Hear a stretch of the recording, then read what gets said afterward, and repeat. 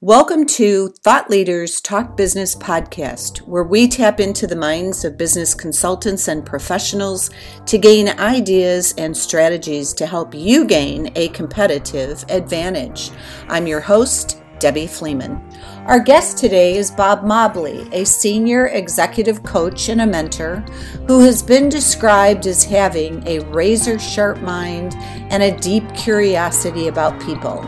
His highly successful one-on-one and group coaching programs are based upon his 30 years of mentorship and coaching with senior executives around the world.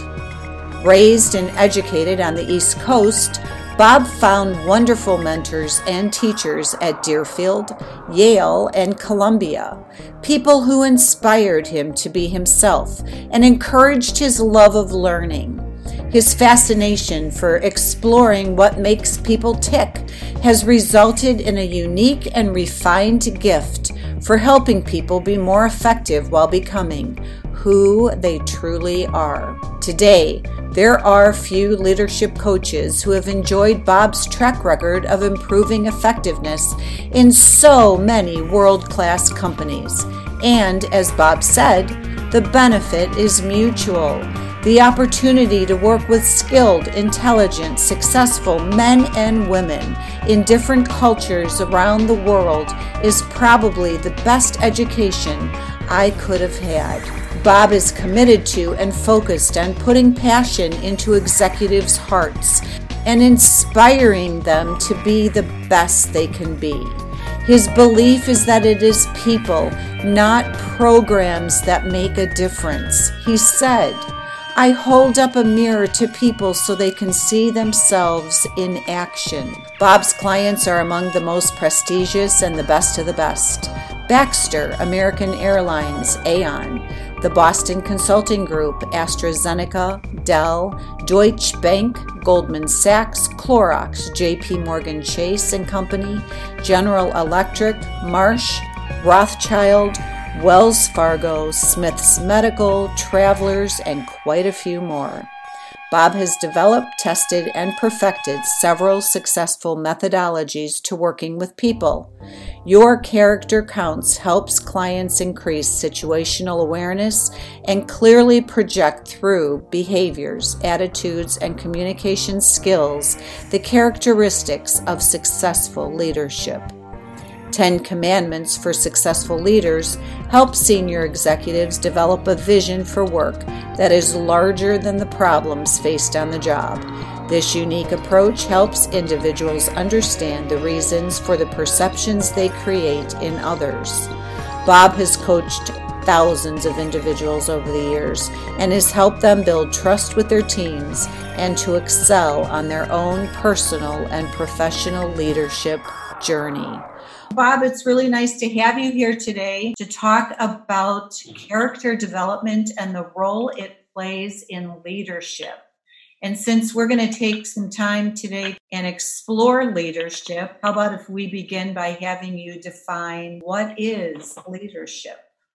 I define leadership this way. Leadership is taking absolute ownership, not just of those areas for which you're responsible, but for every aspect that can impact successful achievement and accomplishment of your goal and desired outcomes. So as you begin working with a client, what is your approach? I think that the answer to that question is both simple, easy, and at the same time complex. When I start working with a new client, my first discussion, which has probably taken place before they ever agreed to become a client, or I've agreed to take them on, is to talk about their values. And I find that if the client shares values with you, you have a far higher chance of being successful helping them, and they have a far greater chance of drawing from your experiential wisdom meaningful ideas that will be valuable to them. That is the starting gate. Now, if it's a first-time meeting, the discussion will be about values, and once that has been established, I then will say, we'll go back, let's talk again. Why don't you do me a favor and you think about and send me what you believe I can do to be of greatest value and benefit to you in helping you achieve your goals, dreams, and desired outcomes going forward. I have found that if you give people time to think about that, they will, generally speaking, come back with a meaningful list, and everybody's different. There'll be some overlaps over time. You'll find people say, help me with this individual. Help me build this team in New York that's more efficient and trusts each other. Help me with my board of directors presentation because I want to build a new plant in Tokyo. I need $85 million. How do I get it? Help me with my presentation to the scientific committee because I want to go to stage 3 testing of Remdesivir, and it's going to take $375 million, and I need to be sure we get it or we're not going to be successful. So everybody's different. It's never the same. But the core ideas are related to values always.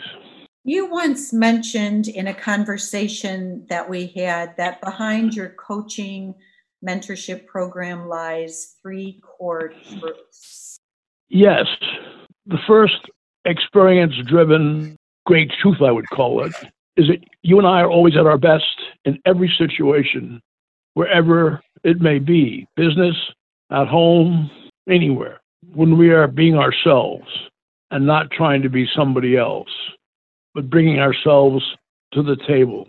And to do that successfully, consistently, and effectively, you've got to have a substantive self-confidence and recognize that you're vulnerable and that you have strengths and weaknesses, and that is my experience that generally speaking, our weaknesses are our strengths in excess. But be yourself, always be yourself, and be aware of your weaknesses. I think the second is that what works for you is effective. You may be able to use an approach or a technique or a manner of talking with people, presenting ideas that doesn't work for anybody else on your team, but it works for you. It's effective. You get the decision you need. You build the trust and rapport you need. You build a team around you that you need. So stick to it.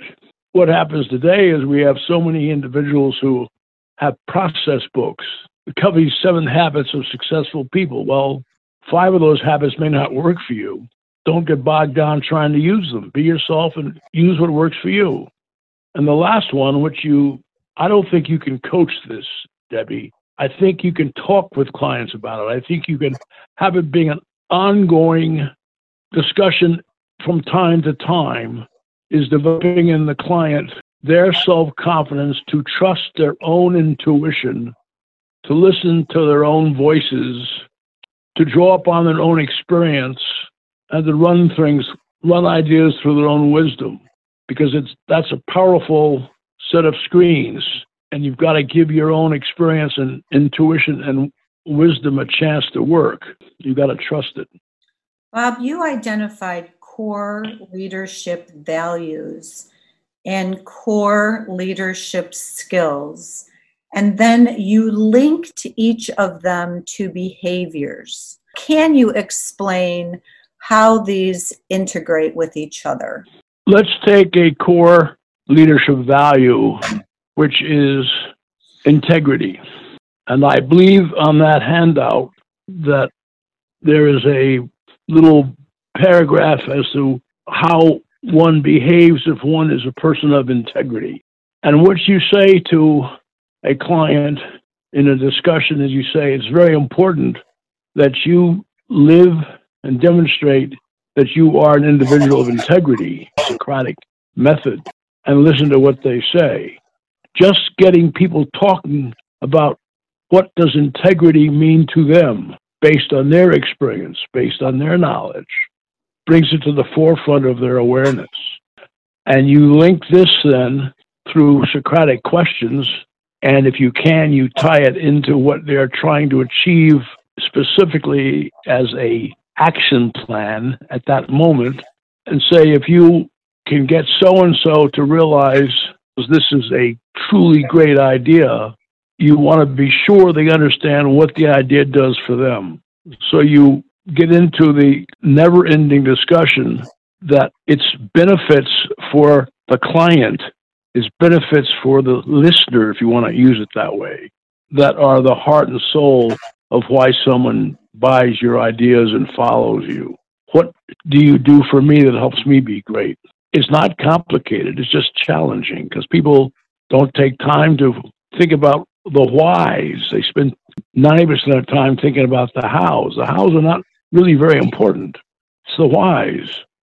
I thought it was interesting how you categorized the leadership values by integrity, which you mentioned, truth, courage, trust, loyalty, honesty, and caring. You could make a longer list. I think some of them would be redundant, but I think those are the key core ones. If an individual is in their DNA as a human being, their behaviors will reflect these values and others will see them, especially if they live them consistently, and that builds a bond. My experience over my career has been, I believe we do business with those individuals whom we like and trust. I think it's that simple.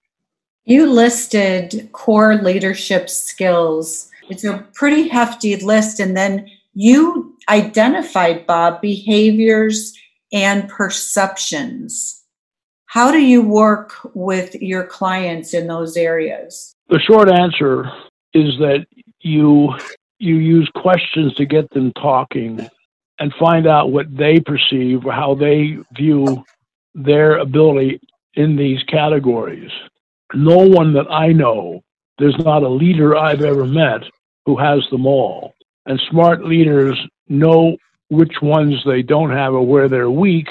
And part of a strong leadership team is the smart leader. He or she will surround her or himself with individuals who possess those competencies so that there's a full bank account, so to speak, when you sit down as a team. I think some people are gifted in terms of strategic thinking. Others are not. That's not one of their gifts. They're more tactical, but it doesn't mean they can't be successful. And there are leaders who are not necessarily strategic thinkers of the highest order, but they have someone who is a strategic thinker of this highest order on their team. So you talk about these, you discuss it. And I think in the discussion that takes place, you raise the awareness of individual to examine her or himself as to what are their strengths and weaknesses. You've got to be pragmatic. You've got to be realistic. You've got to recognize that no one is a complete Renaissance man, in my opinion, or woman, in my opinion. And so you try to play to your strengths and minimize your weaknesses. I think that it's interesting that you said that leaders don't necessarily possess all of the skills that you have identified. What are some of the key behavior traits and values that leaders do share? Debbie, I think if we took a broad cross-section of men and women and you said, here's a list of people that I think are successful leaders, wherever they may be. They could be in industry, they could be in government, they could be in education, they could be in any field. I believe that one of the shared traits or characteristics is that leaders are good communicators. If they're not good communicators, they really can't be effective leaders. Words are power. Words inspire. Words draw people into you. They are extremely useful and important. They have meaning. And how you use words and your choice of words, your choice of language as a leader is terribly important. The classic example recently in my memory is Churchill's use of the English language to mobilize Great Britain at a time of darkness. And I think the quote that Churchill used was, "I didn't invent the English language, but I was able to lionize it." That's not the exact quote, but it's something like that. So there you see the power of language. They're good communicators. Men and women who are good communicators have a better chance of being effective leaders. People will follow them because They understand them. They understand how they're going to help them be successful and how they're going to help them achieve their dreams and reach their goals and destinies. I think the other really important quality of leader is that your words match your actions. That if you demonstrate integrity and you're constantly a person of integrity, people see you as a person of integrity. If you don't demonstrate integrity based on the other person's perception of what integrity is integrity, then you may not be trustworthy. I think leaders have to be trusted. People elect to follow you. You can't force someone to get in your boat in reality. Living your values and role modeling them becomes critical. So a good communicator and a person who is consistent in the way they behave and act is the DNA of a successful leader, without getting into all the subsets.